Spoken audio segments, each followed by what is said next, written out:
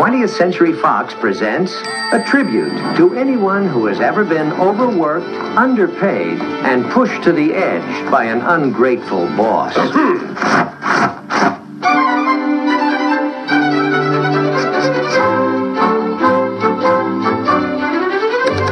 They arrive promptly at 9, because if they're not on time, they know they'll get the sack. But before they begin the daily grind, the boss takes his cup black. They remember each date, make sure he's not late, and keep everything organized. They reserve tables for brunch or a 3-martini lunch while they dine on burgers and fries. That's wrong. They listen to all his problems. They do their best to please. And even if they run the show, he gets paid for their ideas. Great work. And so long as he's alive, from 9 to 5, they'll take it all they can. That's wrong. Come in here. But what will go on when the light finally dawns that it's time to get back at that man? Miss Wrong.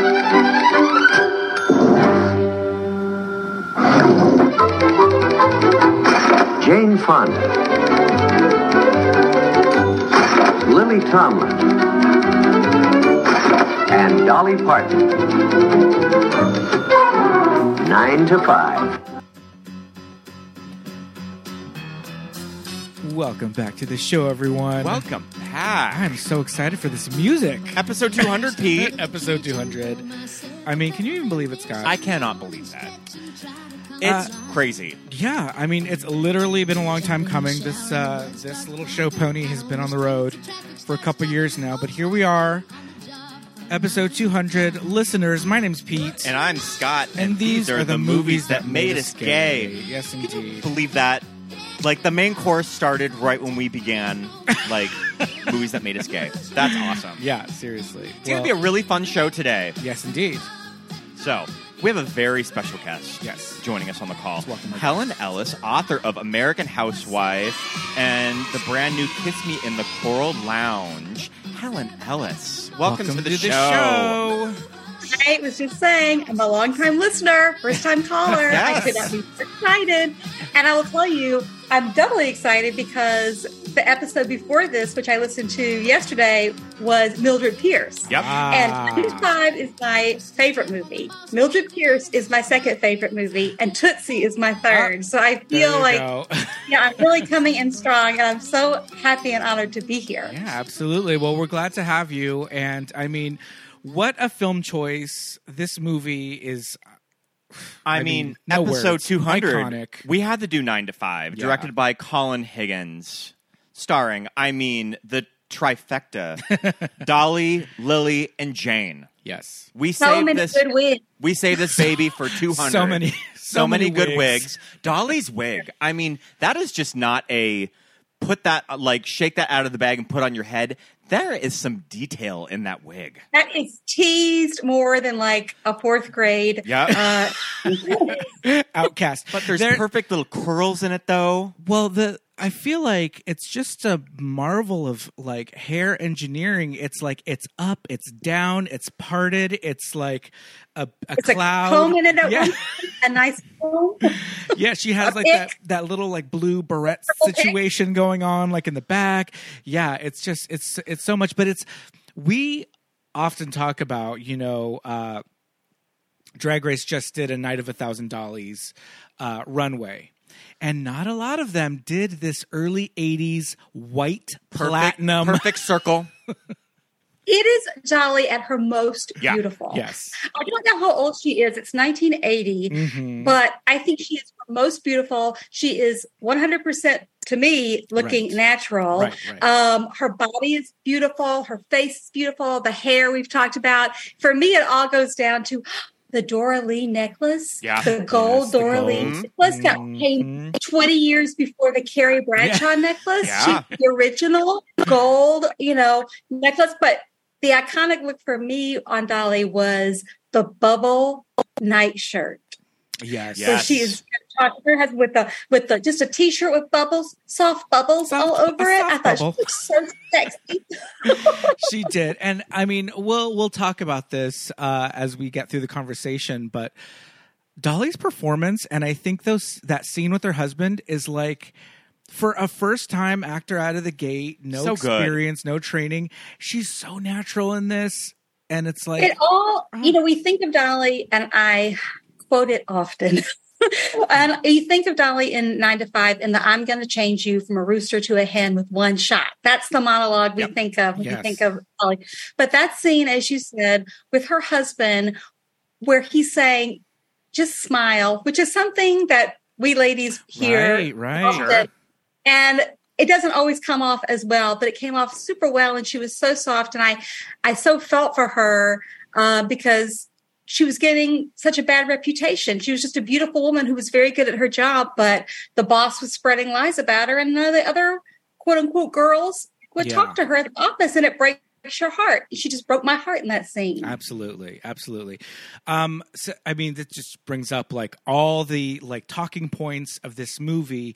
And, as you know, we kind of talk about our background with the movie, and this being 1980, I was a very young child in 1980. I was like 3, but I have memories of just being fascinated with Dolly as this kind of persona in the world. And 9 to 5 was just a huge hit. The song was everywhere. I saw it in the theater. I am 52. I was 10 years old. Yeah. I went to the Tuscaloosa Mall, and I saw it. I guess it was PG probably at the time. And it completely shaped my life. Yeah. I was a secretary for most of my life when I supported myself writing. Yeah. There was this thought of, if you can answer and manage, 4 or 5 phone lines, work Rolodex, take stenography, then you would always have a job. And in my working life, I always had a job. And it was also such a feminist manifesto, that movie. Right. And it shaped that and Designing Women hand in hand. And Tootsie too. They were all around the same time. And they shaped my feminist mentality. Absolutely. I mean, I'm of an age where all of the jobs that I've had, most of the jobs that I've had, I've been managed by women. That's interesting. Yeah, I'm kind of the same way too. The same. Yeah.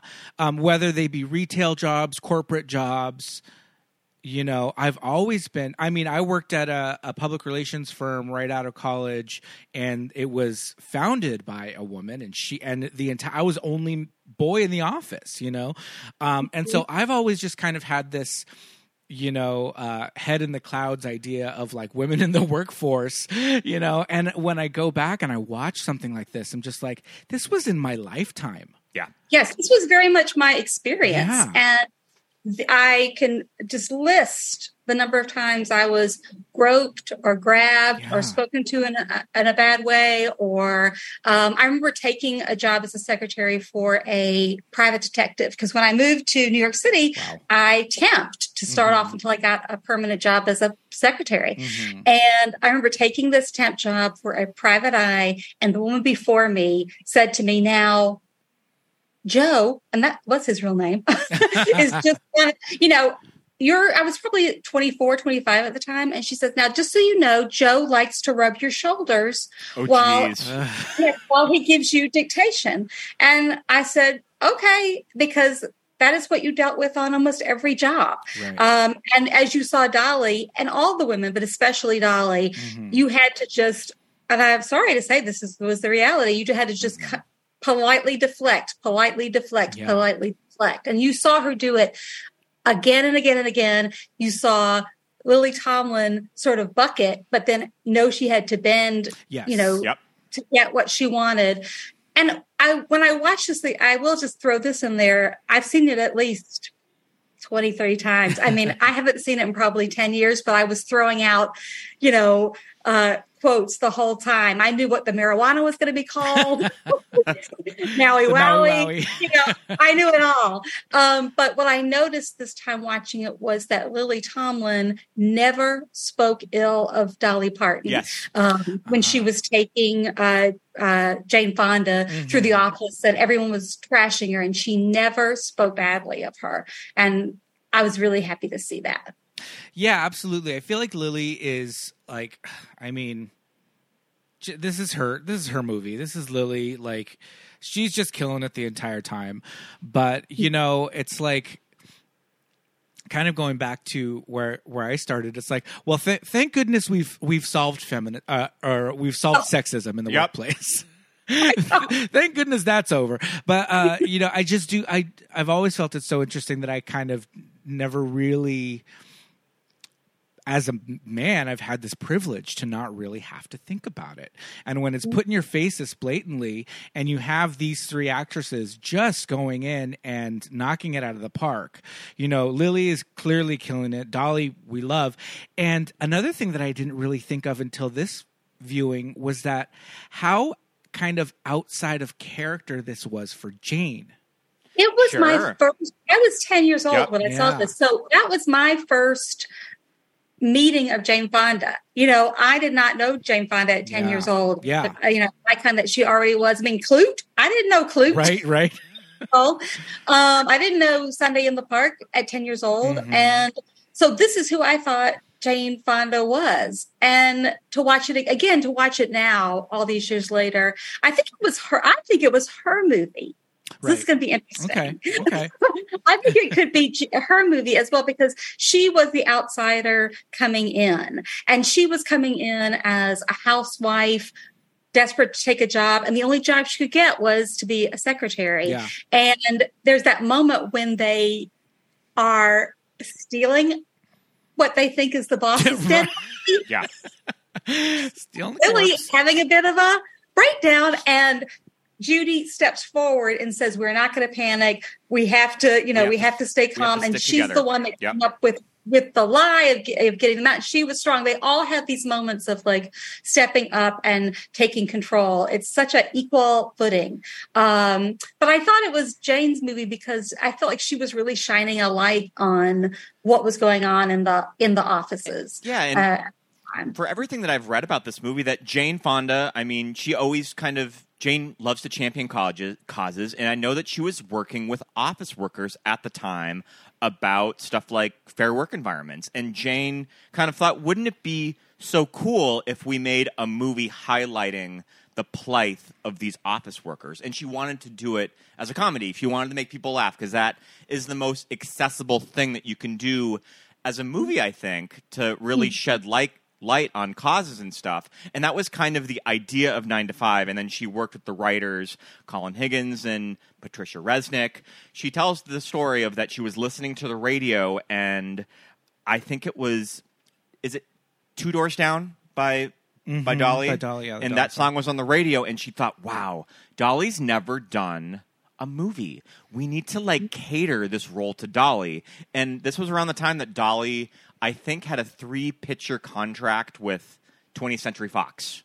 So it was just kind of, they just both kind of naturally led to something like 9 to 5. Mm-hmm, mm-hmm. Also, Jane. It is written for her. She steals every scene. I quote this movie. My family quotes this movie constantly, and it's that moment of, Judy, could you step back here for a second? Oh my God. Dolly's delivery of that scene is so funny. Her delivery when she asked them both to come back to the trunk. Dead. Violet, could you just step back here for 1 second?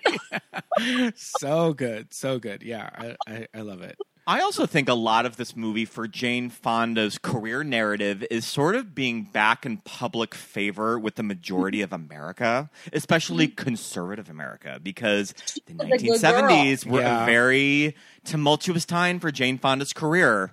Yeah.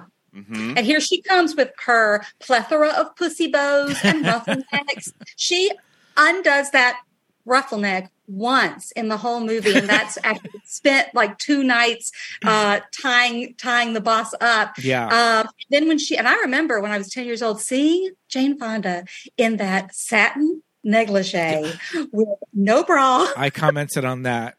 Yes, running around talking about doing M&Ms. But she was so prim, and then to see her that prim and that sexual. Yeah. I mean, it was still a nightgown to the floor, but it was still... You could see it all. But you could there see was no Carrie Bradshaw bra underneath. You saw Absolutely. it all. Yes. And I mean, coming from her first shot, her entrance in this movie, looking kind of like Tootsie. Yep. She looks exactly like Tootsie, walking through the city with her Dustin Hoffman. Yeah. Big, but you have to scrunch to make it look softer. And as I'm wearing my Tootsie / Judy Bernley homage 1980s carpool glasses in her honor, and the pussy bow, the vest, the little leather tuck purse, so prim. And then I have to say, looking so sexual in that fantasy. Can we talk about the fantasies that they all have about killing the boss? Where she is clad in short shorts. They all had pantyhose on all of the time. Boots and a rifle. About to shoot that. It is a very macabre movie. It is. They cut his head off and put it on a board. Oh my gosh. They boost him over a spit. And they poison him and push him out the window. It is really dark and delicious. Yeah. Those fantasy sequences are crazy. Another thing I only realized upon watching it last night is they all come true. Yep. Every bit of their fantasy. Some version of them, yep. a little version of it. They all end up doing it. The writing from the very beginning is perfection. I think it is a perfectly written movie. I mean, everything you see when they first walk through the office comes back. That gun is mentioned several times. We see the deer head on the wall. We see his head on the wall. And, the scarf comes into play as a gag, a literal gag. Yeah. Everything comes back. It is so well written. Yes, absolutely. What's something that's just a little interesting when you watch the movie in a modern sensibility is just kind of saying, wow, look at this 1980s office. Sure. How things have changed. Also, consolidated companies, what do they do? Who knows? I don't know. What do they do around this office? But they have an office in Brazil. Yeah. They have offices in South America. We don't know what they do. It doesn't matter. But we've kind of like Dynasty. I never knew what they did. There's something with oil. I don't know. Yeah, we've all most of us who've worked in corporate America who have worked in this type of a situation. Sometimes you get a little bit of imposter syndrome, just like Jane, like Judy, are just like, sure, I can work this Xerox machine. Oh, of course, I got it. That Xerox machine, daunting. Oh. Well, I will tell you again. I was a secretary for most of my collating work life. Career, my 9 to 5 really was 9 to 5 life. Yeah, and the pride that I took and still take if I ever go into a Kinko's to run a Xerox machine, to unjam a Xerox machine, to the biggest skill which I loved in the movie that Dolly had was making other people think that your boss was in the office. Sure. Yeah. In fact, he was not in the office. Sure. There's like this guard dog mentality that comes along with being a career secretary. Yeah. And I thought they displayed that very well. Absolutely. Yeah. Mm-hmm. It's so interesting seeing an office pre-email. Sure. Yes. And inter-office memos being done by hand. Everybody has their little typewriter. And just and you have to put the dust cover over the typewriter. When you leave every day, I did that. I'm of that age. Can't let dust get into that IBM Selectric. No, not at all. And there was, and the phone. The shoulder rest. I was going to say, if there are word processors in the office, they're probably limited. Probably just so many people had them. Yeah. But I too remember the giant Xerox machine and learning how to collate and learning how to put packets together. Folding them and laying them this way and this way, cross. And I've done again. That because is the staple in the corner would pile up, so you had to offset them. Yeah. And some people, believe me, I have worked for different people. They like to have their staple to go perpendicular. Yes, absolutely. This person liked it to go diagonal. I'll never forget the public relations, the PR person that I worked for. They had to be perpendicular to the page and not diagonal. And when that was a setting, that was a setting on the machine. And another skill, if something had to go into that, you had to be able to take your staple remover, that little claw, take it out, and then staple it right where those holes were. We don't want to have 4 holes in the paper. We got to be able to get it right in. This is like piercing an ear or something. Professional America. But the other thing that's so true about this is that kind of inter-office politics just with your coworkers on a day-to-day. We all had that Roz character that you're just like, you can't trust that one. I think it was Chris Rock had a routine where he says, your wife works with one bitch. Yeah. And all you have to say when she comes home is, what did that bitch do? And that was Roz. And there's that moment where she's running after the invisible Mr. Hart, and she gets to the elevator, and it closes. She gives us all.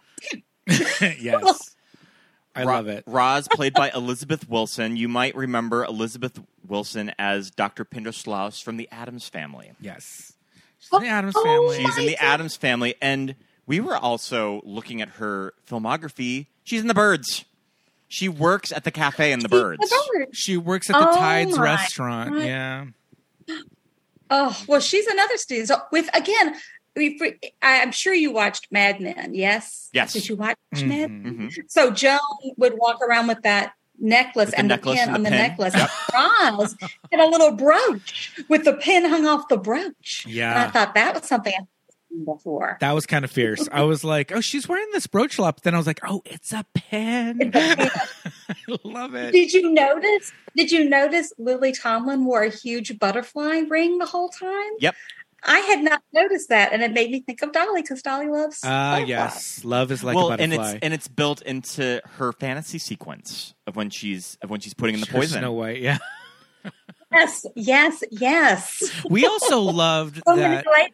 We also loved that Violet had this kind of like that, like Asian like house coat situation that she wore at the office. Because it was like this weird Mr. Rogers situation where she would wear like a kimono to go make coffee. I thought and then a fitted blazer. Yeah, I thought it was a blouse, but then we saw it in Another Day, and I was like, oh, this is just something that she wears at work over her outfit of the day to go make the coffee or to what is the sugar substitute called? Skinny and sweet. Skinny and sweet. Oh my god. We thought it was skinny and sweet. There is again. I think about the direct. This time I'm watching it again, just with all this time. Yeah. And I'm watching it, and I see how well directed it is, and how the cinematography is the word I'm looking for. How well that it's done. There's that moment where it's the end of the day, and Violet has her little half kimono on, and she's going to close up in the kitchen, and Judy is going off to do something, and there's this sort of split screen, and we're looking on the right as Judy walks out of frame, and Lily is in the kitchen where we know she's going to discover that she has just poisoned the box, and you just see her fly out in that kimono with the Skinny and Sweet, just hysterical, and it's such a good shot. Yeah. So, okay, I was reading up a little bit on this movie, and I want to hear the two of your thoughts. Okay. The first half of the movie is there's the gender gap situation and the sexism in the office, and you hear Violet's story about like she actually trained Dabney Coleman when he was in his junior management program, and now he's the boss, and now she's up for this promotion, and and just the day-to-day of Judy and how belittling he is when he's having that first meeting with her and all this. And it's very like, it's funny because it's them, but it's also very frustrating And what I imagine at the time in 1980 to be a little like cutting edge, like, hey, we're like shining a light on this. This is real, right? And how many women out there are just like, yeah, fuck this. Like, this is awful. But then it gets to the point where he does have his fall. We think she poisoned him. Did he drink it? Did he not?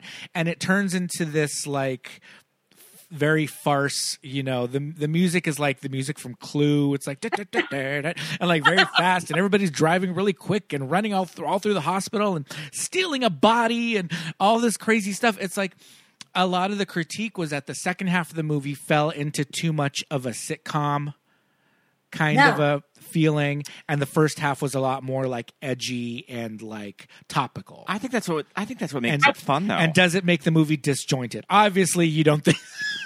Great, I disagree, and I will give you a case in point. Okay, when Judy and Violet are rushing to the hospital from the office to tell them, you got to pump his stomach, we poisoned him, they have to stop and clock out. Yeah. They are hysterical. Like, God forbid they don't clock out. Like, that's where their God forbid head you is at. do that on company time. All of that. You know, throughout all of the, you know, as you say, what's the word you use? Sort of like sitcom farce. Yeah. You know, the Hill set to Benny Hill. I loved it because, again, there was this sense of reality the entire time. And there was a great moment where Lily Tomlin has thrown on a lab coat and is pushing his body out of the hospital, and a candy striper stops her. Yes. Oh, but you're a doctor. And she has this moment where she says, oh yeah, I'm the doctor. What am I talking to you for? Piss off. Yeah. And completely what her boss has done to her for her whole life, you know, that power. Just, I thought even though it was like sitcom-y, and I don't know if that's the word, I thought it was so well written and still so realistic. I could just go on and on. Okay. What do you think? Yeah, Scott, what were you I'm into it. I think it's a lot of fun. And I kind of forget the middle section of the movie where they poison him. For some odd reason, I immediately just go to him in the little contraption back in his house. But yeah, the whole dead body stuff at the morgue of all of them disposing of this body. God. We've got another stiff in the John. One. But that's another moment of this candy striper is talking to Lily Tomlin, and she's just like, oh, where's the coffee shop? Blah, blah, blah. And she goes, oh, I didn't know you were a doctor until I looked at your name tag, thinking that just automatically defaulting to she must be a nurse. Mm-hmm. She couldn't be a doctor as a woman, right? And that's just another little thing that flies by or flies over your head, but just like, oh yeah, this candy striper just defaulted to she's a nurse. And now when I looked at your name tag, I said, oh, okay, you're a doctor. Sorry. I didn't even mean to talk to you. Like, and you take that a level that you take it even further down where they bring the body back. Yeah. And just put it in a bathroom in a wheelchair, which again is so grotesque with the blue arms. Oh my God! And you've got the janitors, the female janitors in the morgue or in a bathroom, and they say we've got another. So it's clearly, but this disrespect, not just like leaving your bedpan out. Let me leave a whole body out for you to deal with, my ladies. Just a tiny bit of trivia. I read the candy striper is Florence Henderson's daughter. No way. Oh, I love that. I didn't know that. Yeah, I was a candy striper. I will tell you. It affects me in many ways. This movie has affected me in so many ways. Many levels. Yes. Yes. And I will tell you, in the Druid City Hospital in Tuscaloosa, Alabama, the best hamburger in the city could be found on the morgue level. Oh, okay. How about that? I love that.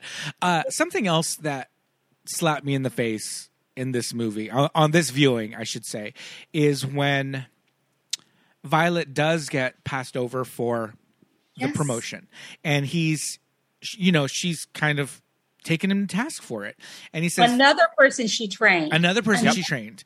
And Mr. Hart says he's got a family to support.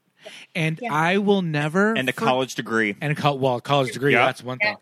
But I will never forget, and I mean, not to throw her under the bus or anything, but growing up, when I was in high school and my grades were like slipping or whatever, my mom would always tell me, like, you have to get good grades because you have to go to college, because you have to get a good job, because you're going to have a family to support. Wow. That was always the end of why you have to have good grades. Because your job is going to be the one that has to make the money because you have to support the family. See, and I was raised with, you have to be able to take dictation, type 95 words a minute. I'm not kidding. Yeah. You know, because you don't know when you don't know. Right. Yeah. Yeah. You have to have something to fall back on. You have to have something to do to support yourself. Yeah. That's so interesting. And again, talking about just excellent writing, when Lily Tomlin is taking Judy through in that very first 5 minutes, you find out everything about everyone just in her introducing people. And she says, Judy says, I'm going through a divorce. My husband slept with the secretary. And she says, oh, well, you're lucky. I'm a widow and have 4 kids to support. Yes. And also, speaking of the writing, we get these, like, everything is paid off. We always talk about how good of a screenwriter that and he may be a little corny, but how good of a screenwriter James Cameron is. Because you watch Titanic and every little beat, Jack showing Rose how to spit off the side of the ship. You see her spitting in Cal's face at the end of the movie. You know, they set up early. They set up and they pay off. And you may think it's just a cute little scene where we get to see Violet interacting with her son, fixing the garage door. And he says, "I'm gonna put a joint in your purse," and all of that. But not only does it's the I don't want it. I don't approve of it. Come on, it's just one joint. Slip it in my purse. Yeah. So not only does the joint come back and gets them, together as this friend group, but her knowing how to fix and install this automatic garage door opener. Like, it all falls into place later on in this movie, and that's so brilliant about this little scene that you would think is just, it didn't have to be in the garage. It could just, they could have been washing the car or mopping the floor or anything in the house, but we're setting up that it's the wax on, wax off. Yes. Of this movie. Yeah. And Violet has to, she's a widow and she's a mother. And so she has to be the mom and the dad. And she has to know how to not only, fix their lunch, but, fix the garage door. And a little tiny detail that I never had picked up before was today, in these days, with people can be so vocal with their criticism, and sometimes that creeps into your head as a viewer. And there's this moment where they've been at Dabney Coleman's house for days, and I think to myself, who's taking care of her children? And then I realized there is one throwaway line when she's in that garage, and you see through the window, and she's saying to her son, "Your grandmother would never approve of it," and you realize that her mother is in the backyard helping to take care of these children. It's just beautifully slipped in there. So it's justified, they're okay. Yeah. Yeah. And there's like she's on the phone, Lily Tomlin. You wonder if it was written or if she was just ad-libbing, where it's Violet Newstead, please hold. Violet Newstead, please hold. Hi, kids. And yes, there's enough peanut butter and banana sandwiches for everyone. No, I don't want to talk to the dog. Yeah. Click. Yep. Click. Yeah. And and all that stuff of, secretaries and pre-voicemail, all that stuff. These women were keeping these business. Like, I don't think that Mr. Hart knew how to work that Xerox machine. Oh, no. Absolutely not. Absolutely not. And there's a wonderful moment. I can sign, when Dolly Parton says to him, "I can sign your name better than you can." Yep. And again, that comes into play again and again and again. But I used to do that. And when I used to sign my husband's name too all the time for bills. And when I published American Housewife and I went to give, to sign my first book, I wrote my husband's name. Oh, I love that. Because I signed his name more than I did my own. Yeah. Yeah. True. It's true. Yes. Am I proud of it? No, but this is secret sharing time. I mean, hey, I want to talk a little bit about Mr. Hart's wife. Missy. I kind of love Mr. Hart's wife, and I like that this script kind of likes her. I like that whenever Dolly talks about her, Dolly likes her. And again, a wonderful moment. Yep. She is given Mr. Hart, who they just give you so much with so little. Mm-hmm. He has Dolly Parton alone in his office, and he says, I want to give you a gift for that mistake I made. And she says, oh, well, I know better now that when you asked me to come to a convention with you out of town at a hotel, I have to check that there really is a convention, and he gives her this scarf. Yeah. All but tries to full out rape her. Yes. Mm-hmm. Gives her the scarf, and the wife comes in and she does nothing to hide the fact that, that's a beautiful scarf, says Missy. And she says, your husband gave it to me. Sure. Yep. Puts it right out there. And I feel like, here's my question to you. Do you think that Missy knows the type of man her husband is and that, he was coming on because when she does say, oh, thank you, it was your husband gave it to me, she's like, oh, it's beautiful. Yeah. She's not like, why? And you're so pretty. Yeah. And you wear it so well, and she says, well, thank you. I appreciate that. But I wonder. Maybe she does know, because when she is trying to get him to go with her on this 4-week Italian cruise, to which he says no, she ends up going on an 8-week cruise. Yeah. And she comes back early because she knows her husband isn't sending her flowers. Yeah. It's Dorley sending them on behalf of him. Yeah. She knows that. So maybe if she just understands, hey, I'm a kept woman, but this is... But she's not kept. That's she's true. On with the money, which was also said that's in right. a very offhand way. That's that he'll right. never leave her because she's a meal ticket. Oh, that's right. They did say that she was a meal ticket. So, yeah, I don't know. Maybe she just figures it's convenience. Who knows? But maybe it's a little bit of reverse. Like he's her little plaything. Right, sure. Maybe. Yeah. I would like to think that's what it is. Yeah. Like in her circles where she doesn't even have to work because she is the meal ticket and has the money, he's kind of like the show husband who's like, look, he's this upper management level, executive. She could have a guy on the side. That status. Yeah. And who knows? Yep. What is she doing on this 8-week cruise? Yes. Maybe he's her beard. Yes. Just never know. Who was she on that cruise for 2 months? I'm telling you. I immediately recognize her from It's a Living. I feel like It's a Living is kind of like a spiritual sitcom to something like 9 to 5. Yeah. with Ann Gillian, who I love. And I just remember on It's a Living and in this, she always struck me as just this glamorous, like Dolly's glamorous in her own way, but I feel like and I forget her name, or Missy Hart, yeah. Missy. She just with that pile of hair and just like, I don't know, she just always struck me as this like glamorous woman. And played by Marion Mercer. And on It's a Living. And all natural. Those are her real teeth. All natural.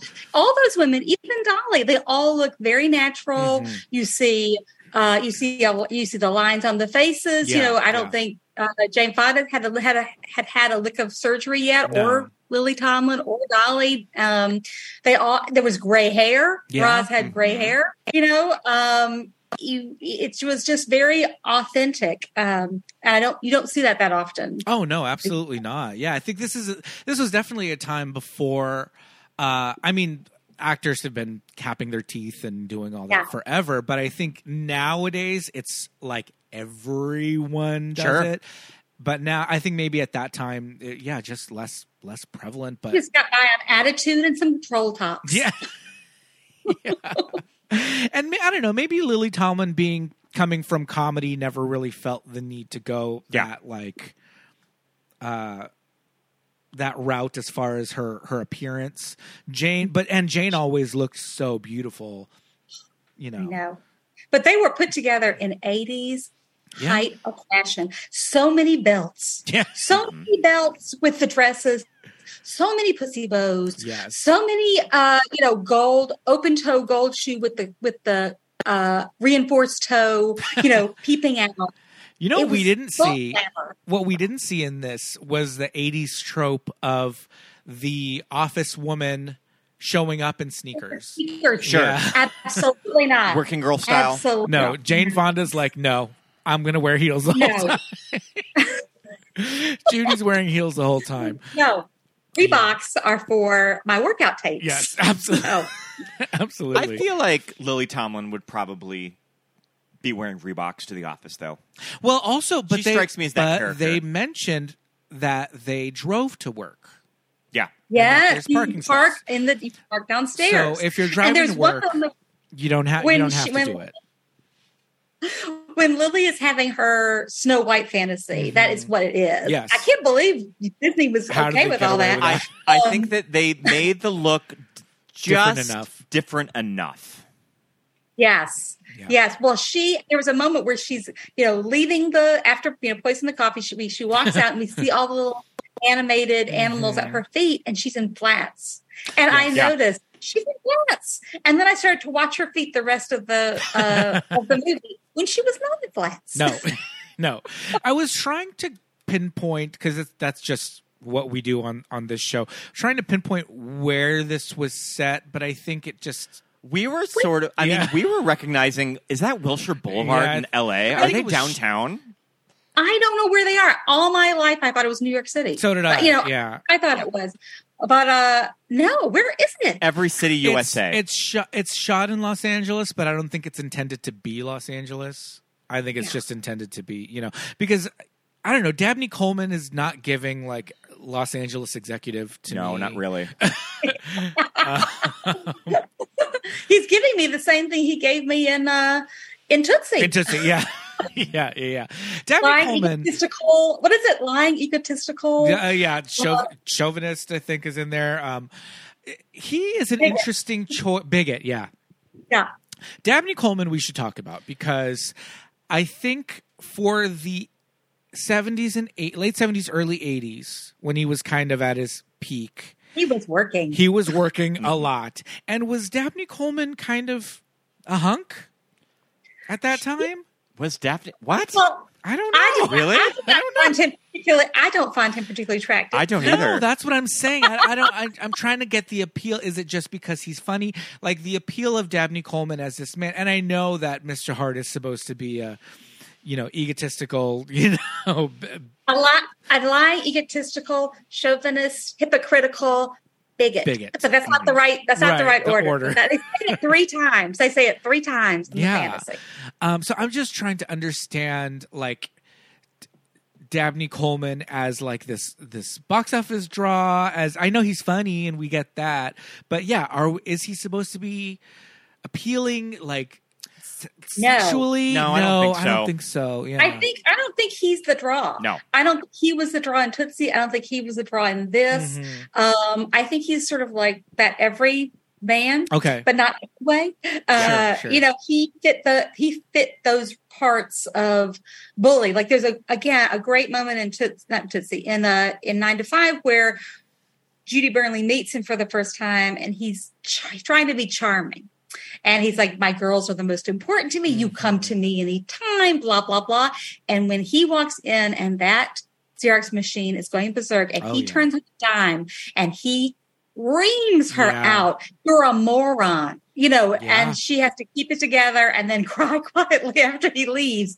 That is the kind of role he plays so well. And the kind of thing, I've seen it many times. Yeah. I once had a boss tell me, I don't pay you to think. I said, yes, sir. Yeah. Because I said back in the day when you had to make the money. Yeah. But I don't pay you to don't think. And that's when you really feel for Violet, for Lily Tomlin's character, when she does get passed over for the promotion, and she does kind of tell him, she does tell him how she feels, but at the same time, she knows she needs to keep this job. Yeah. So she knows that she needs this. She needs this promotion. Her idea and presents her idea of the color coding. Presents it as his own right in front of her. Yeah, right in front of her. And another wonderful moment where they have it out because he's promoting this other person that she trained, not other person, a man that she trained. And she's blowing up at him. And Dolly Parton walks in and she says, You are never going to call me girl again. I'm not your mother. I'm not your wife. I'm not your mistress. And Dolly Parton says, what? That's right. We all know you're sleeping together. Yeah. Who's been saying that? Who's been saying that? He has. Yeah. It's just delicious. Absolutely. I'm trying to think of just sort of Hollywood vehicles for women that this is a movie, 1980. That the 70s, I feel like, was a very masculine time for Hollywood films. Cinema. And this is a major movie from 20th Century Fox, and it's starring three ladies, three women.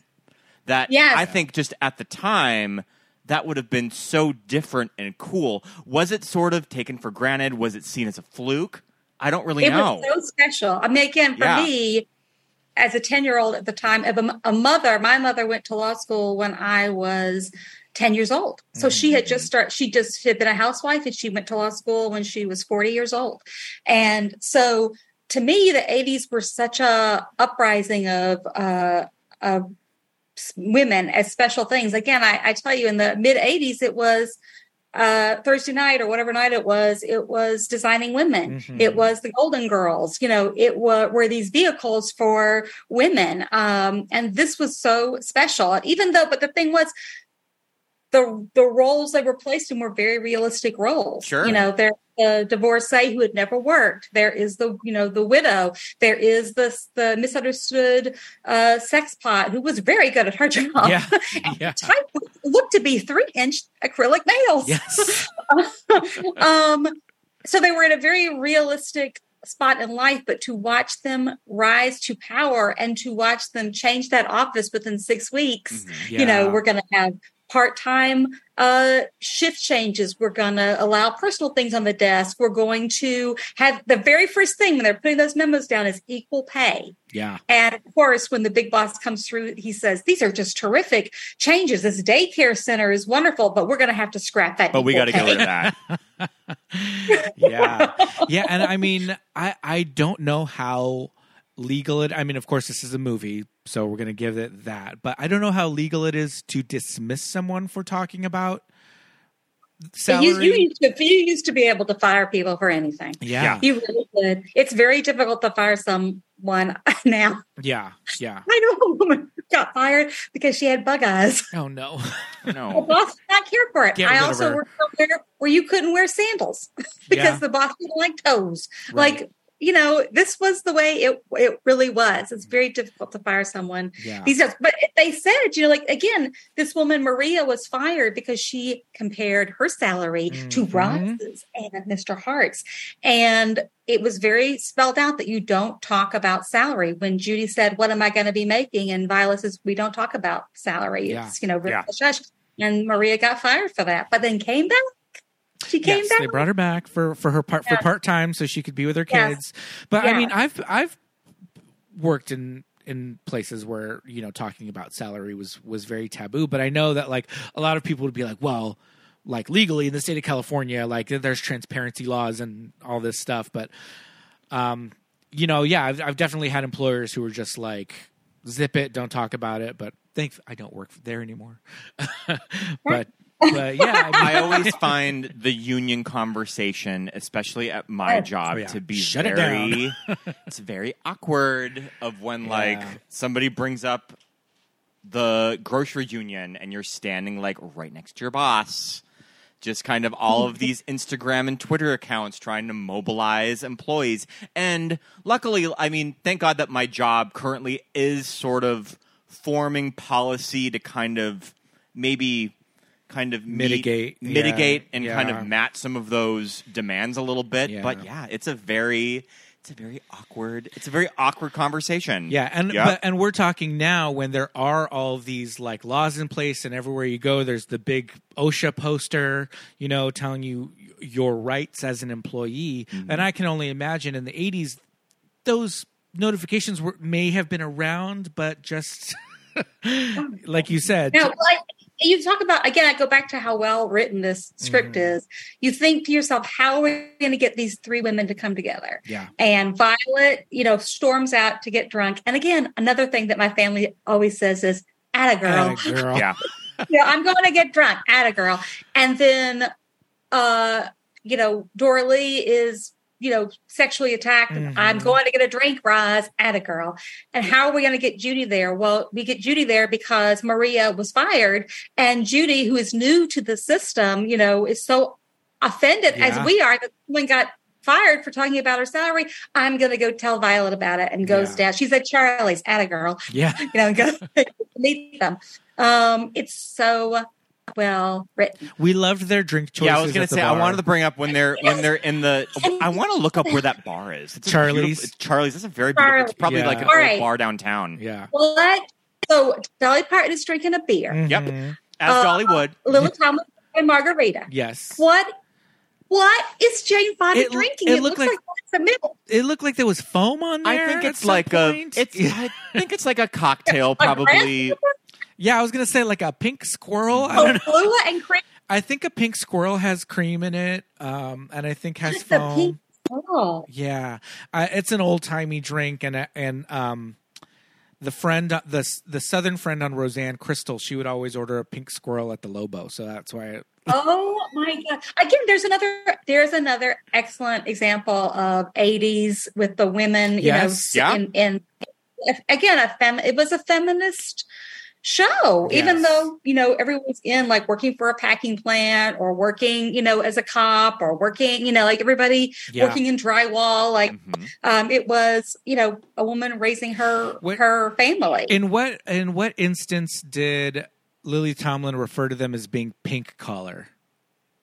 Oh, the pink ghetto, the pink collar ghetto. Yeah. It was, I think, when they were all smoking, but having an old-fashioned ladies' pop party. Which I would like to think we are having right now. Absolutely. With their one joint that lasted them the entire night. I think it was around there where they realized we're in a pink collar ghetto. We cannot rise up. But again, we go way back to the beginning where Judy comes into the office, and this is the 13th floor, and this is, I don't know, Carl, who works in the mailroom, and Carl is pissed that they brought in another lady to take a job that he could have taken. Right. So you just see these levels of repression. Is that the right word? Yeah. Because Carl, even though he was a male, so maybe he had a leg up in this corporation, but he wasn't exactly white. So so that's why. So that was his struggle of getting into. Did they cut to Carl having a different job? I don't know. I don't think so. I think that he's still in the mailroom. Yeah. I think he was still in the mailroom. He is still in the mailroom. Promote Carl. You see him in the background, like in one of those like big scenes where we're and we're seeing the office, and we're seeing the montage of painting the lockers and putting pencils in a British telephone pencil holder, personality, and you see him sort of like rolling through the back. But he those scenes where they show the transformation of the office, and I love that to go from just your standard office like gray tones. And the office conversation with Roz is a bit. It's talked about a lot that you cannot have a lot on your desk. You can't even have coffee on your desk. No, you have to drink your coffee in the break room. First, she goes to the Lush, the Atta Girl Lush, and says, "Roz is on my case. You got to put your purse in your drawer." Yeah. Which sounds to me like I think I take for granted this. I'm very firmly planted. The last of Generation X being born in the late 70s.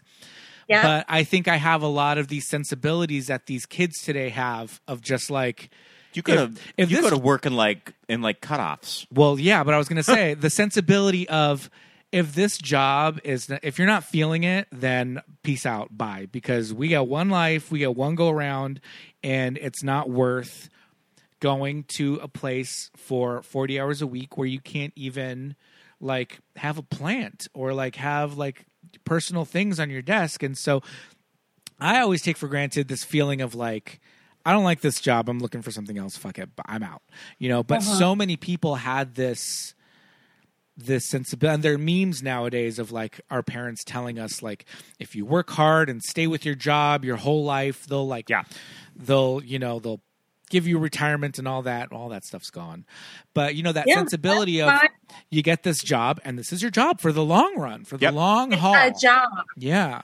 Yeah, I remember saying, again, I was a secretary for 20 years, and it for different people. Mm-hmm. And I remember seeing The Devil Wears Prada. Yeah. And all I could think was, hang up her coat.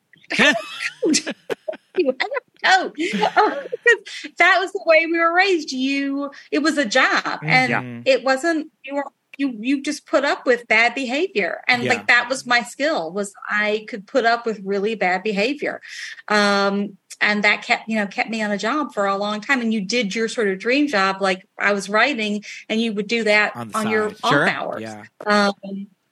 So everything I saw in 9 to 5 was something I had experienced. And Violet was very much like Violet even tries to throw out the "that's not in my job description" line. Yeah, she tries. Yes. Mm-hmm. But and you can tell that it probably took a lot of work for her to say that and have that moment of, I really don't want to go buy your wife a scarf. Or what she thinks is his wife. for the wife. That it probably... I know. Again, so well done. Like, and even then, so when she gives that scarf to Doralee, and Judy is so horrified when she sees it, and Violet's just like, living is what it is. Makes sense. Just, like she's so used to it. Yeah. I mean...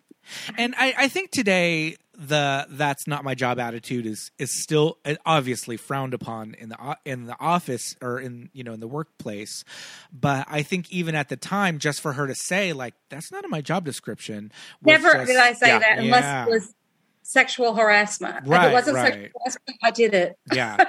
It's just this movie. It's still timely. Like 40 years later, we're still watching it, going, "Oh my god!" Like because obviously the two of us still have, we are working our day jobs, and Scott said, and there, but for the grace of God and knock on wood, I get to go to work in shorts and a t-shirt because I do work in tech, and it's hybrid, so I go to the office some days, and when I do go, it's like, all right, it's a little bit more casual.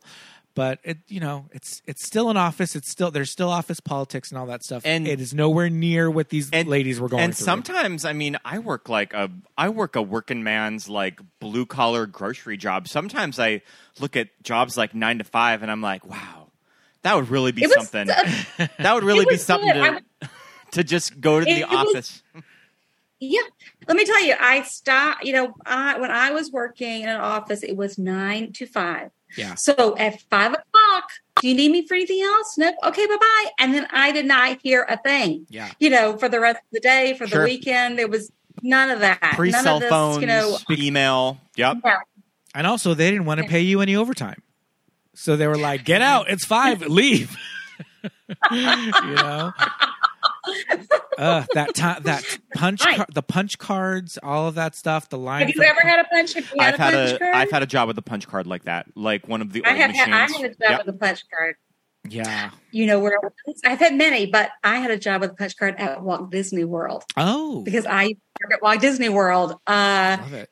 When I was 20 years old, they have a whole program where they recruit like in Disney, they recruit 80% from within the company. So they want college kids to come and work while they're in college. So I think it was 1990. Mm-hmm. I went and spent a semester there with all these Epcot kids, and I worked in the parks where, fun fact, you had to wear a 1-inch heel every day. A 1-inch heel. A 1-inch heel. 1-inch heel. I mean, I punched in and out. Wow. It was an interesting gig. My mom has a story of getting dismissed because her and her coworkers had a scheme of clocking in and out for each other. Well, I've done that. Calling the office. Out. Yeah, calling the office saying, I'm going to be late. Can you clock in for me? And they would just go and get her card, and they would punch in for her, and then and they found it, and they got caught.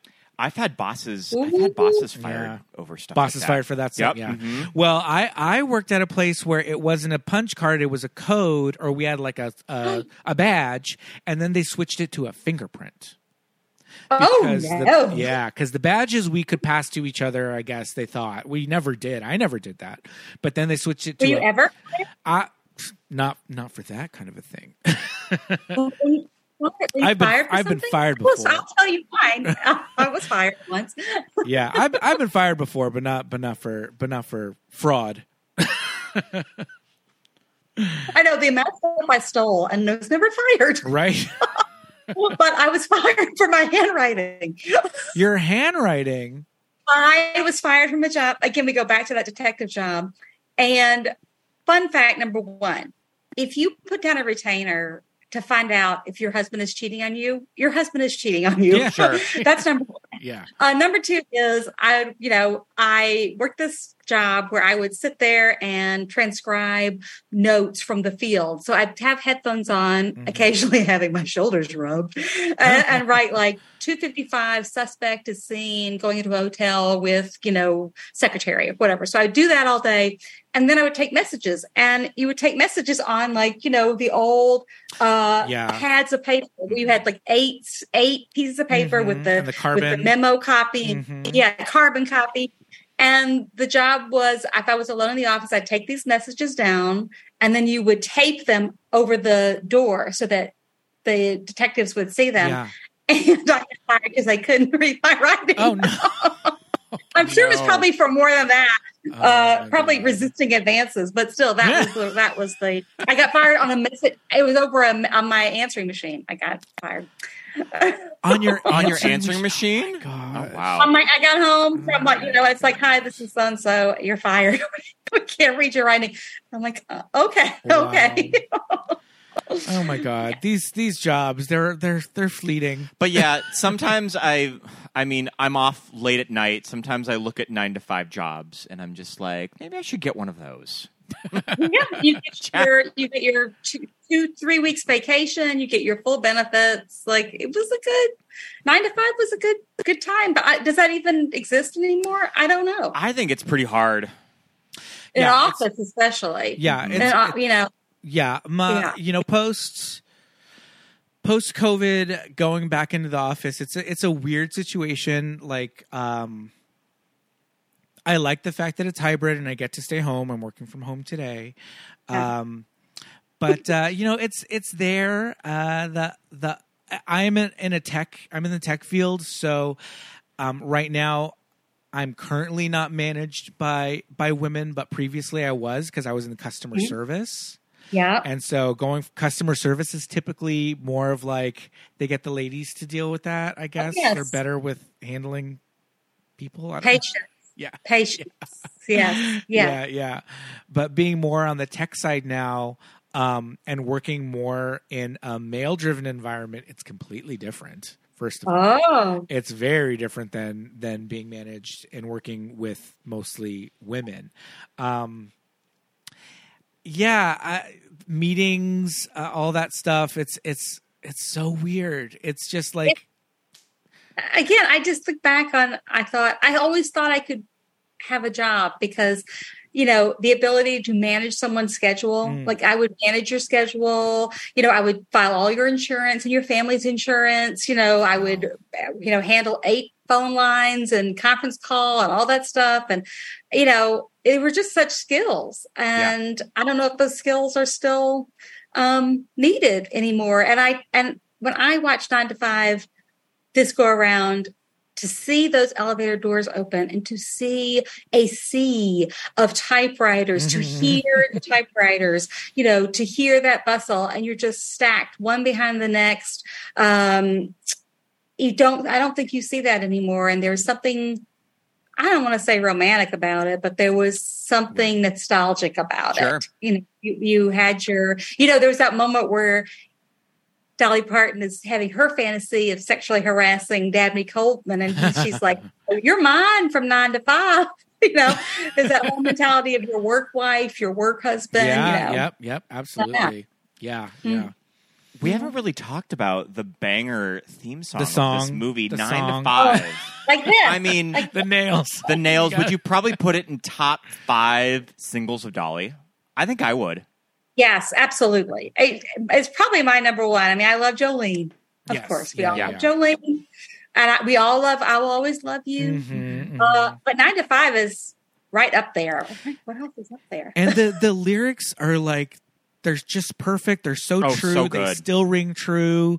Yes. You know, there's the stories of Jane and everyone saying like, and she sang us the song for the first time and she played it on the nails and, you know. Yes, there's that great line, you know, but you've got dreams they'll never take away. Mm-hmm. And that, again, was my mantra of becoming a writer. It's like, I'm going to have this 9-to-5 job. I'm going to be responsible, but my dream is to write. And that was always in my head. This movie, like, was everything to me and still is everything. It shaped me so much. It's divine. Yeah, it's so good. I wanted to mention the Oscar category. So Dolly has never won an Oscar. What was nominated for? I forgot. Did she win for 9-to-5? It was nominated for original song. Do you know what it lost to? And I know that you love this movie. Wait. 1980. Wait. Think about it. I'm gonna guess. Yep. Christopher Cross from Tootsie. Nope. Oh, what is it? It lost to Fame. The title song "Fame," written by Michael Gore, Leslie Gore's brother. Of course it did. Yeah. Yes, of course. That's I mean, what else was in there? What else was up for nomination? So On the Road Again, Fame.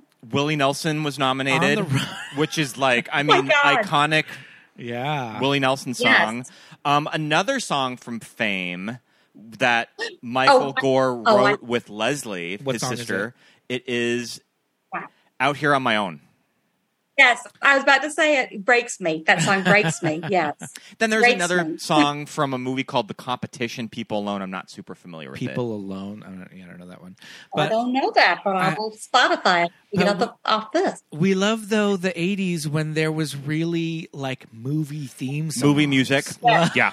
Like, original anything songs. else? I have to say, was anything else nominated for an Academy Award for 9-to-5? Yeah, besides song, or was that it? I think it was just song. Just the song. I can't believe it. Yeah.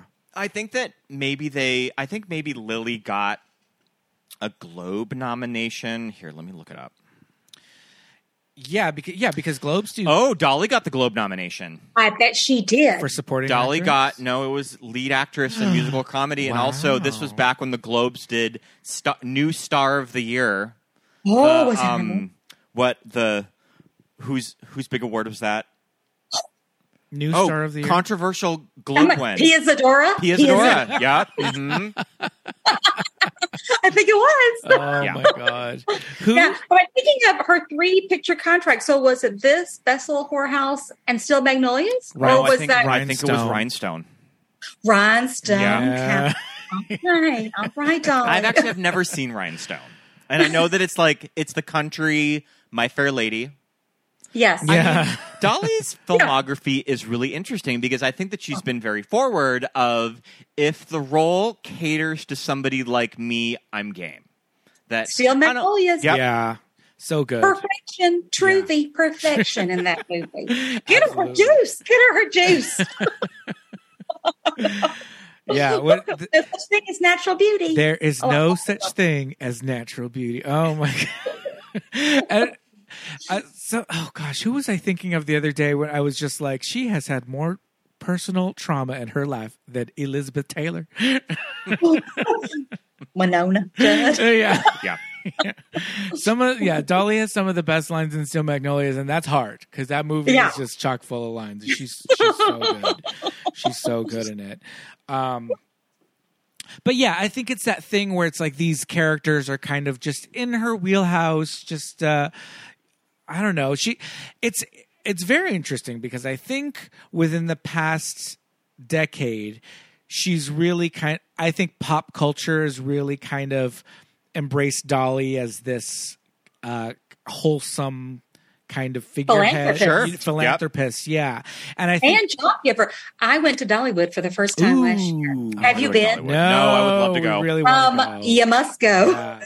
It's a very easy trip from Knoxville. Okay. You go at Christmas time, which is when I went, where there's like 500,000 lights all over the park. It is the cleanest park I have ever been to. It has the most horrifying roller coasters you will ever be. Love it. It has a recreation of her, little mountain household where apparently 7 people lived. Right. I ate 3 turkey dinners there. Full turkey dinners there for the 3 days. It is heaven. It is heaven, and you must go. Yeah. You must go. But then she is like, she's just this icon. And the whole point of Dollywood is she has employed like a whole town of people. People retire and move there to work as retirees. Wow. Half the park is run by octogenarians in the parking, in the gift shops. It is unbelievable. Love it. A friend's just retired and moved there, and one's working in the parking lot and one's working in the candle dipping shop. I love that. Her most recent television movie was set. It was all set in Dollywood. Set mostly in Dollywood. Yep. Whoa, I didn't see it. They did this great thing where she had like some song and dance numbers, but some of them had a little heavy choreography, and we were watching this with the remote in our hand going, anytime you did not see her face, we were like, clearly when you do not see Dolly in the shot. This is Dolly. No. No. I think she may not be in this shot when it's just the back of her head. Does your dress have to go over your head? But Pete, what you were going for was that I think that the public persona, and also whenever you would see Dolly on talk shows like Carson, it was always sort of a sex bomb conversation. Right. And I think that just within the past couple decades, Dolly's been really embraced of just being this wholesome public figure that both the right and the left love her. Like, everybody loves Dolly. Yeah. She's kind of untouchable. She was one of the first people to show herself getting a vaccination. Yeah. She donated $1 million to get that vaccine. Yeah. I mean, I think that calmed a lot of waters when she did that. Yeah. And what was I going to tell you about Dolly? The other thing about Dolly is you don't know about her personal life. Right. No. Right. She's that husband to herself. Yep. I think he's still around. Yeah. But you don't know. She is long married. Yep. No children, right? No children. No kids. No. You know, she's like a bizarre saint. And apparently she doesn't email. She sends you a fax. Oh. Love. Yeah, sends you a fax. All right. Yeah. I love that. I also love that because her personal life is so private that especially in the 80s, I think there were a lot of tabloid rumors that they would try to get, and nothing sticks. Nope. Nothing ever sticks. Oh, she's a lesbian. Oh, it's an open relationship. Oh, he's dead. Like, none of it sticks. No. Yeah, I love Dolly at this time in her life. Yeah. You know, again, she's so soft and so beautiful. And even when she was, they tried to paint her as the rest of the office saw her as this like, she's so pretty and has big boobies and, you know, so she must be screwing the boss. And he's saying that there were so many moments where you saw her doing her job and doing it well. Yeah. You know, and I just love her. And I think a lot of that probably comes from Dolly's story coming up in country music. Is that how easy would it be to dismiss Dolly as this dumb blonde, and she became one of the most powerful figures in country music and also just pop in just popular music. Yeah. And there come out of the 1970s. You know, I'm going to sound so old now, but there's such a trend with young female singers of putting on this sort of, I'm censoring myself, over-sexualized persona. Okay. Like, are you watching The Idol? Have you seen The Idol? We haven't watched The Idol. but we know I watched all about 3 it. episodes and that was enough. But it's this whole thing of, you know, over-sexualizing yourself, which I see sometimes in young women because I think that young women associate sexuality with being an adult or with having power. Right. And Dolly never did that. You know, her looks were just an asset. She never, you know, she wrote her own music. You know, she ran her own businesses. You know, it was a perfect balance. Again, with 9 to 5, these are 3 women in very realistic, limited jobs, and yet they rose to power, were true feminists, but looked very cute in their, you know, in their belted, their belted 2 pieces, perms, and you know, ring sets. Well, because I think it was such a transitional time of just like we are going to kind of break these traditions of, you know, this sexist kind of gap, but also we do have to like the late 70s and early 80s. Yeah, it's like what women their personal appearance is part of their, I don't know, like it's part of your persona. It's part of the power, but it's part of the presentation. It's part of the package. And again, in 9 to 5, the first thing Dabney Coleman does is say, and you're very pretty. To Judy. He says, "Thank you, sir." And then he has to say, "Not like some of the uggos." Yeah. And you see, right, Violet, and Violet just keeps a frozen, just nothing, poker face, doesn't feed into it at all. And another thing is, she would have never risen to power at the end unless Dabney Coleman had been taken to Brazil. She would still be in. She wasn't in jail. She'd still be in the position, with him, riding her to success. The ending is interesting because he does kind of get away with what they were initially going to take him down with, was some sort of embezzlement, money laundering, the office intrigue portion. But the office intrigue. But he ultimately does buy. He buys all the merch back at his own expense, which he says, and it was expensive, so that kind of dinged him. But he again takes all the credit for everything. At the end of the day, he does get sent to Brazil for 4 years.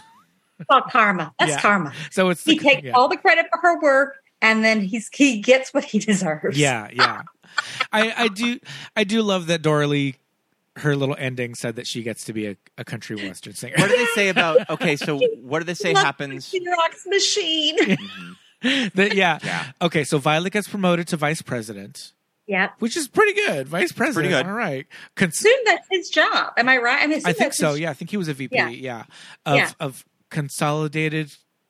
Whatever Consumers, it is. Whatever it is. Yeah. Judy quits and marries a Xerox repairman, which is cute. Yeah. but because she gets married again, she gets to quit her job. Does it say she quit? It says she quit. It does say she quit. Wait, I don't know. Now I don't remember. I just went from my memory, but you said she fell in love and married. It says she fell in love and married the Xerox repairman. But I don't know if she quit. Okay. Yeah, maybe you're right. Maybe I'm just thinking she quit. I would. Yeah, right. But you have Violet as your boss, so maybe you wouldn't. Yeah, true. Doralee, though, she gets to quit because she gets to be a famous country and western singer. Well, I guess her husband must be a country music, star because he's off on the road. Yeah, that's how they get to go to her house, which I loved her house. Let's sit around Dolly's house, eat leftover barbecue that her husband made, make chains, and smoke pot. Yeah, enjoyable. Right. That is my idea. At first, sit on the porch. Yeah, it seemed amazing. We thought it was an apartment. When she had her scene with the husband, it was only in the bedroom, and I don't know for what reason we just assumed it was an apartment. But then, when the girls come over, we're like, oh no, she's got a big old house. We have a fireplace. Yeah. So neither of us are or were very familiar with the, I guess, short-lived sitcom. Multiple seasons. I have seen the sitcom. I have seen the musical. All right. I hear the musical is really good. It's fine. It's fine. It was fine? Okay. So the sitcom on IMDb does say 1982 to 1988, but I don't think it was running for 6 years. I think it was... Now, I'm going from, again, memory only. Yeah. Did it star John Travolta's aunt, who was like the mother in The Karate Kid? Who played Violet? Rita Moreno. Oh, yeah. Remember. Yeah, so you're thinking of Ellen Travolta, who was on like Charles in Charge and kind of looks like John Travolta, but it's his sister. Did you see? I'm going to jump in right now and just ask you this. Did you see the John Travolta and Lily Tomlin movie where they have a long affair? I have never seen it, but I have been told about it. You need to stop everything and watch it. They are naked. What there is pairing. A scene, and they have the same hairdo. It is really enjoyable. What an odd pairing. Oh, it's called like, I don't know, The Older Woman or something like that. I don't know. It's delicious. Oh my goodness. Well, the 9 to 5 sitcom, like I said, it's credited as 82 to 88, but I think it did the thing like It's a Living, where it got canceled and then got picked up for first run syndication. Another network. Okay, sure. Kind of like Mama's Family. And Mama's Family, the same thing happened. So it would get canceled, get picked up, and it was on different channels, different networks. Then it was syndicated because it starts off in 82. Season 2 is also 82, and then it just jumps to 87. Yeah. Like all of a sudden. Starring Rachel Pardon. Rachel Pardon George, Dolly's sister. As Dora Lee. As Dora Lee. Yep. Yeah. That's why the Dolly looks so much like Dolly. Oh my gosh. Yeah. Did not remember that. Yes. Oh wow. And did Dabney Coleman play the same role? It's Jeffrey Tambor. Oh yeah. Of course it is. Yeah. Of course it is. The poor man's Dabney Coleman. Yeah, absolutely. Yes, of course it is. Hey, Jean Marsh from Willow as Roz. Jean Marsh How do you like as that? Roz. Okay, all right. Look at that. Yeah, so I'm not really familiar with it. Neither of us have seen the stage show, but from your glowing reviews, maybe we'll check it out on YouTube. Fine. I think that Lily Tomlin did a brief little run on it, I think that she would do some like guest starring performances. I may be making that up. I don't know. Yeah. Oh. All right. I don't know. It's all about the movie for me. Yes. Yeah, absolutely. I mean, it's from the minute it starts with that theme song, it's like on a roll. The clock. All the bedside clocks at 6 o'clock, everybody, pressing their clock. And of course, this time I'm looking to see like what books are on their nightstand, like what's happening? Yeah. Mm-hmm. Yeah. Love it. Yeah. And we talk about sometimes older movies maybe being paced a little differently or, having different sensibilities. But I don't know. This movie is I think quick. It's pretty, it's off snappy. the ground running. Yeah, it's off the ground and running. And they're all so engaging that you're just like, what's happening? It's such a different thing. You're like, is it going to be there's like 3 different movies. Is it going to be, a classic 1970s woman goes back to the workforce, Alice Doesn't Live Here type, movie? Is it going to be a crazy fantasy, magical realist type of movie? Or is it going to be, slapstick? What's it going to be? It changes pace, constantly. And there just isn't a wasted note. No. There's just not a wasted moment. Yeah. It's so, and I'm watching it this time. I thought, who wrote this? Like you know who wrote it? It was written by Colin Higgins and Patricia Resnick. And but I think he wrote 2 of my other favorite movies, not in the top 3, but 2 of my other favorite movies. Harold and Maude he wrote. Foul Play he wrote, which I had no idea. And then he died at 47. And then he later went to direct Best Little Whorehouse in Texas with Dolly. Yes, with Dolly. Yes. And I think that mustachioed gentleman Burt Reynolds. And I think that Colin Higgins I think that he was a replacement for a director that didn't work out for Best Little Whorehouse in Texas. I think he was brought in fairly late in that production. I wonder if Dolly brought him in because it was such a good experience. Yeah. Yes. But what a talented writer. And I hadn't put that together. And then he died very young. And I don't know how he died. But I can But what a record with just those 3 movies. Ooh, he also wrote the miniseries based on Shirley MacLaine's novel Out on a Limb. Oh wow! Oh my God! Again, I have read it. I read it when I was in high school. Yeah, it is enjoyable. That book I'm sure was starring her, right? Yeah, starring Shirley as herself. That book was in heavy rotation in my family. I feel like there was like 2 copies that everybody passed. All my aunts and like cousins and sisters all passed it back and forth, and it was very topical. And yes, I want to reread that. Right. Did you read her? She had a book come out like in the last 10 years called Enough Already. I think that was it. Yeah, Valerie Bertinelli had one of a similar title. Maybe hers was Enough Already, but I think it was Shirley MacLaine was Enough Already, and it's just. I'm, 100 years old, enough already. This is what it's one of these, like, I'm a grand dam and this is my life. Everything's fine. It's terrific. We just watched Scott, who did the YouTube video on First Wives Club Cinema? It was Be Kind Rewind. And I just watched her Dolly YouTube essay on Dolly. Have you ever heard of the YouTube channel Be Kind Rewind? She does a lot of Best Actress videos, just kind of looking at the history of cinema through the Best Actress category. Ooh. And she just did just sort of this oral history about book club cinema within the past few years of that all of these older ladies are starting to want to make movies with each other again. And you get stuff like 80 for Brady or Book Club. And just kind of what a interesting subgenre. Grace and Frankie. Yeah. That was very popular. Which kind of Grace and Frankie was huge. It was phenomenon. I don't want to put it this time, but it's part of the reason I'm watching And Just Like That. I just want to see those ladies. Yeah. God bless Cynthia Nixon showing it all. I'm like, bless you, Cynthia Nixon. She's out there. She's putting it all. She's out there with the strap on. Oh my God. Out there in water. In the bathtub. Yep. Yeah. But I mean, all of those movies like Book Club and 80 for Brady, I mean, they have a lot to thank for a movie like 9 to 5. That's right, because we all want to go see it.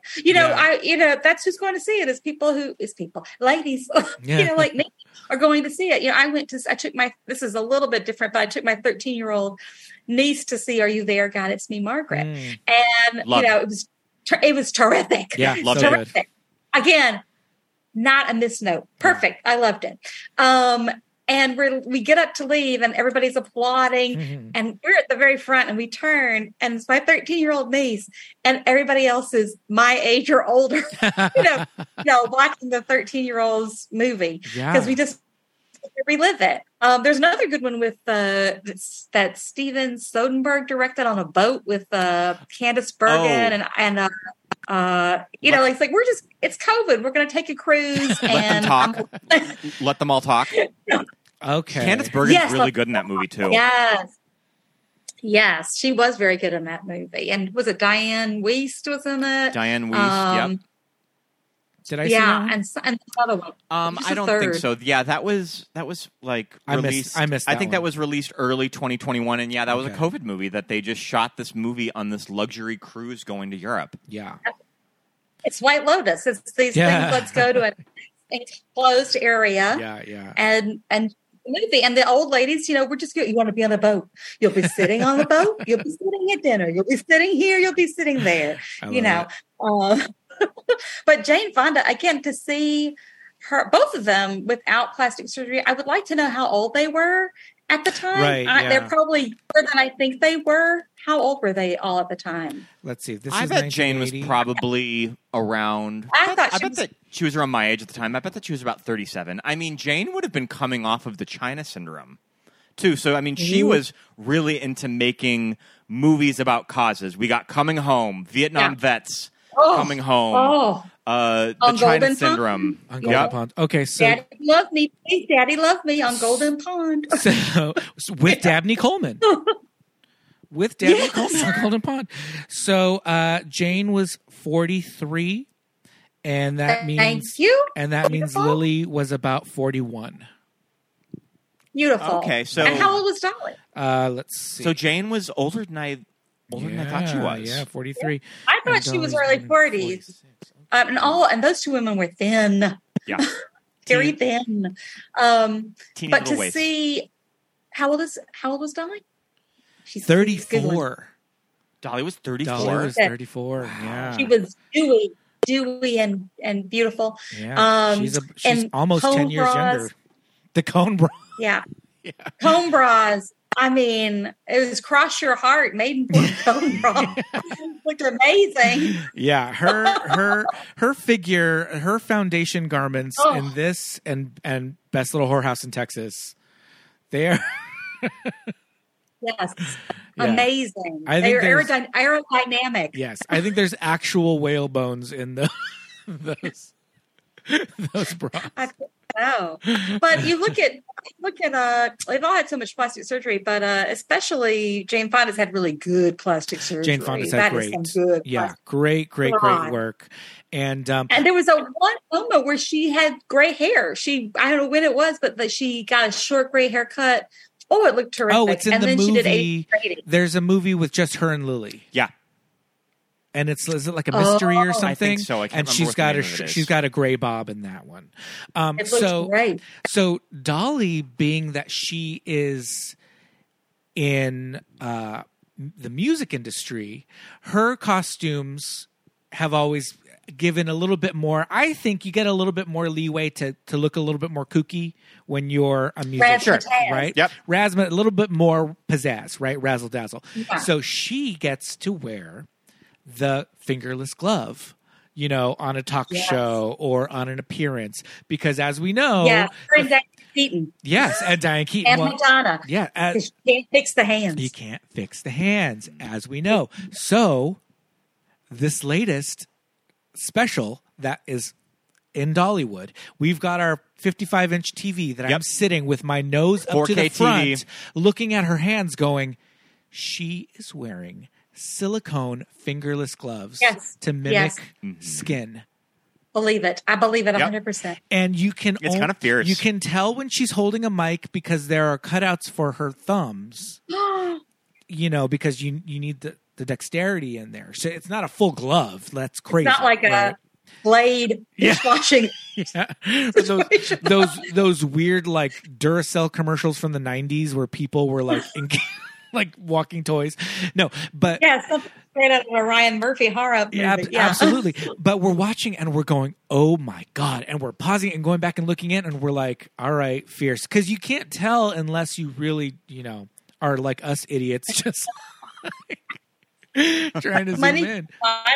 But she had that razzmatazz. Talking about razzmatazz, there were many a cardigan in nothing but many a cardigan in 9 to 5, and she comes in at one point with like not a sequenced. What is that material called? It was green and shiny. Oh, I love her little sequence coat. It's cute.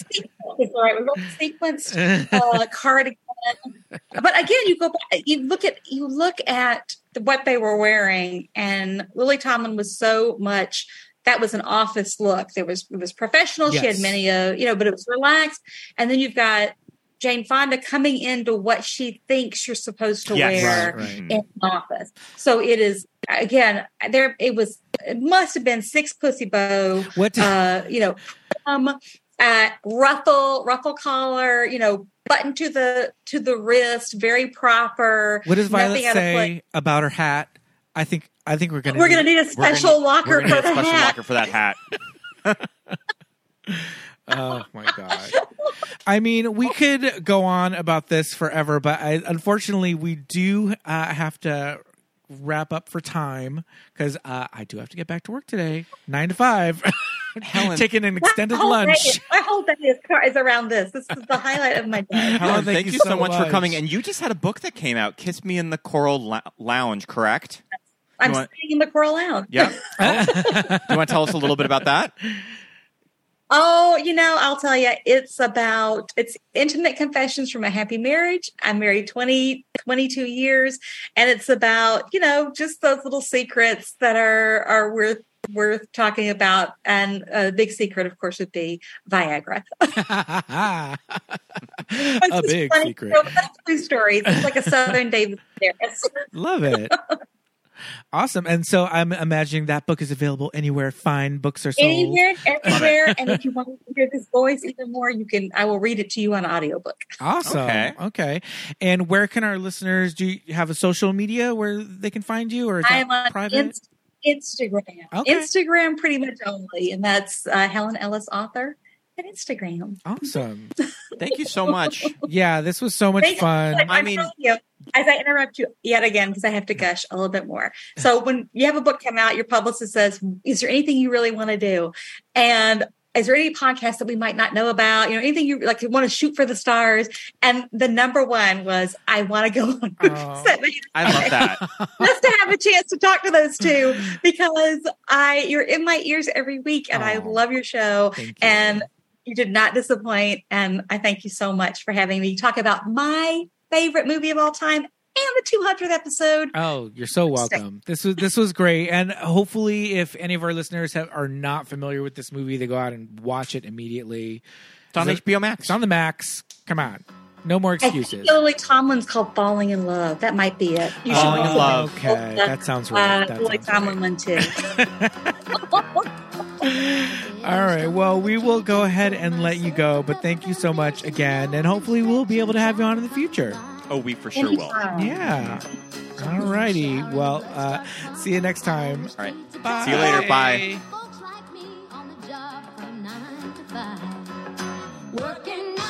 Hey, thanks for listening, everybody. Pete, Scott, we've been doing this podcast for 200 episodes. 200 episodes. I can't believe 200. I mean, geez, I tried to do a Google search that is of a lot. How many episodes does the average podcast record? I couldn't even find the answer. Sure. I mean, there's so many podcasts out there. There's so many podcasts that come and go.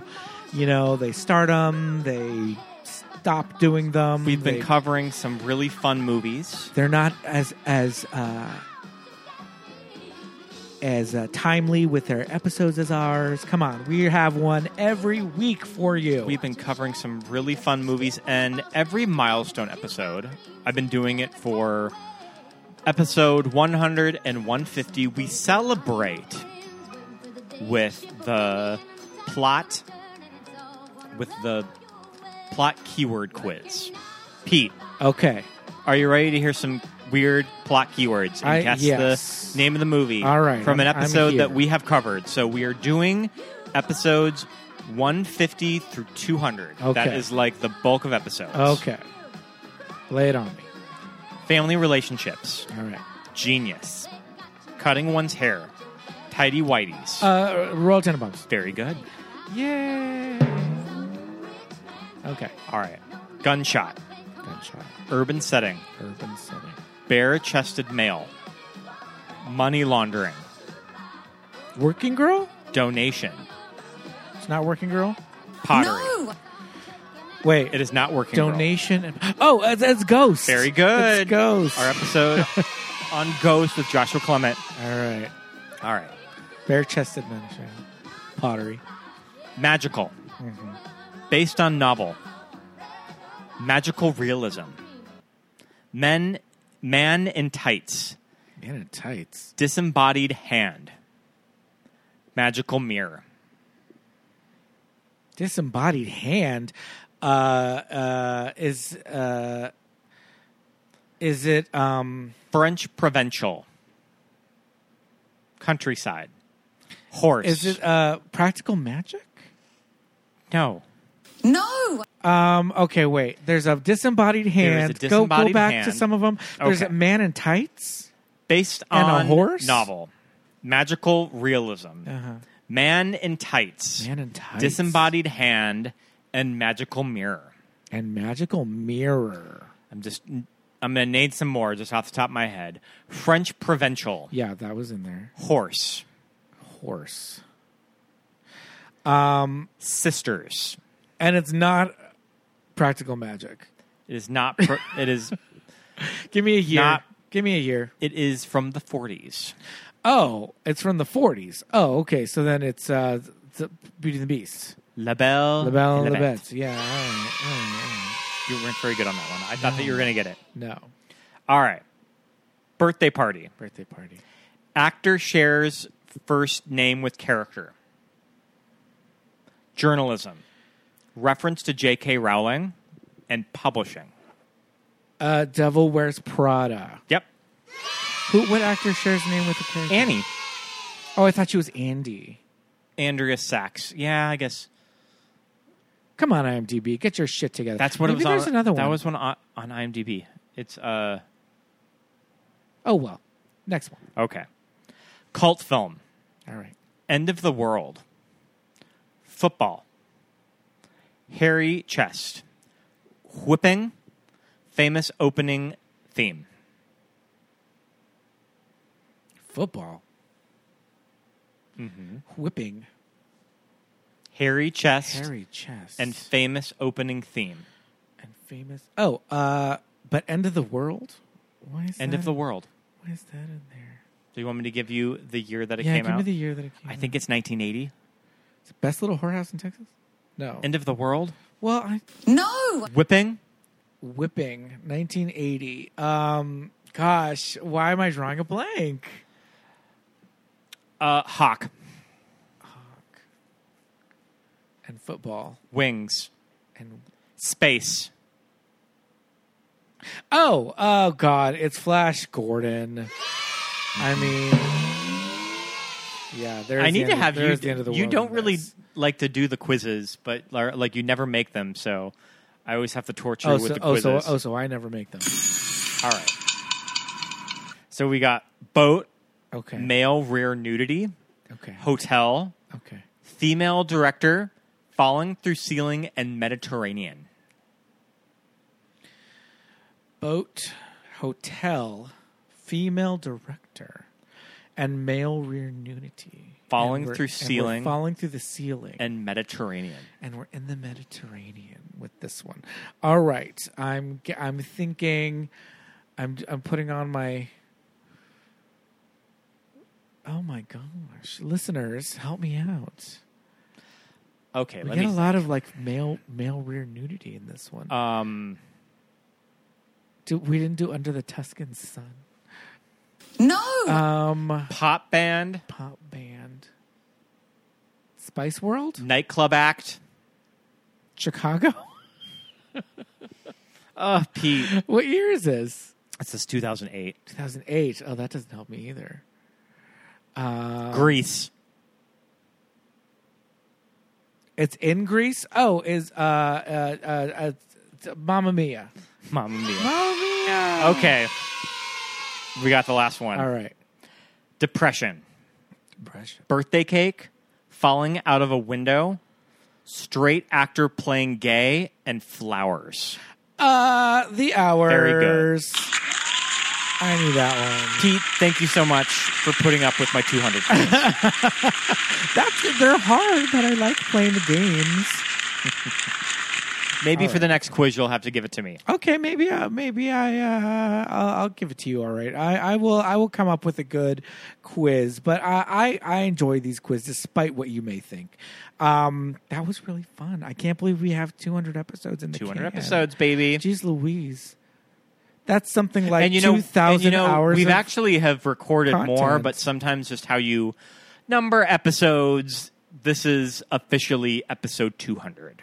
Right. When you factor in bonus episodes and stuff, it's actually more.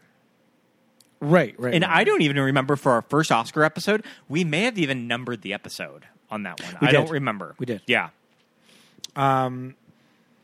Yeah, so, I mean, geez, Louise, listeners, thank you so much. Yes, thank you so much. I mean, come on. This show is a labor of love. It's been a journey. We love doing it. Yeah, we absolutely are here every week. Like, yeah, it's a creative outlet for the two of us. It's just... And anytime anybody ever says like, "Oh, I love listening to your show. Like, I listen every week. Like, I'm so glad that you got, whatever." I'm just kind of shocked that people are still just like tuning in, every week just to listen to our little opinions about these shows. I mean, I know that I am very funny, but just thank you guys so much for sticking with us all this time and being active on the socials and being active on Instagram and commenting and liking and sharing and all that stuff and coming out to the live events here in LA. Like, yeah, it means a lot to us and the show it's a lot of fun and we're gonna stick around doing it as long as we possibly can. I know what And Just Like That may have said about the podcasting industry. Overcrowded. No, that the bottom fell out and that nobody's doing podcasting anymore. It's because Carrie wouldn't talk about her vagina. That's why. If Carrie Bradshaw could only say the word vagina on her podcast, then the bottom wouldn't have fallen out of this industry. The whole industry. I mean, we're literally doing this on our kitchen table. Like, come on, people. I mean, we've progressed to the kitchen table. From the couch. All right, Pete, let's wind this down. I think that we have some Patreon shout-outs, I think. Yes. Let's hear them. It's time for the Patreon shout-outs. Thanks for sticking around this long, everybody. But we've got to say hello to all of our wonderful patrons who tune in every single week, including Kelly, Chrissy, Steven, Jake, Desiree, Adam, Chris, Laura, Thomas, Brenna, Jessa Rabbit, Lawrence, Lisa, Alexis, Thomas, Mark, Jackson, Millie, Ted, Benny, Jermel, Melanie, Susan, JJ, Muffy, Jamie, DS, Genevieve, Dawn, Joshua, Emma, Melly, Aaron, Jessica, John, Nick, and Shannon, Christina, and finally Rufino. Thank you so much. You're helping keep the show up and running, ad-free. There's tons of extra stuff on the Patreon. Check it out. An entire season of Drag Race recaps, over 30 Watch With Us commentary tracks, and more stuff coming your way. So patreon.com/movies that made us gay for more information. Follow us on our socials. We're on everything. We're at Movies That Made Us Gay on Instagram and Facebook. We're at MTMUGPod on Twitter. And follow us on Threads. And we're on Threads. If you're on Instagram, you're following us on Threads. But if you want to give us 5 stars, head over to Apple Podcasts and Spotify. We would love some kind words. And write us a review on Apple Podcasts. If you want to listen to, or if you want to follow our personal socials, feel free. I'm at Peter Lasagna on Instagram and Threads. I'm Scott Youngballer on Instagram, and follow my letterbox. Yes, indeed. Thank you so much once again, everybody. Until next week. Bye. Bye.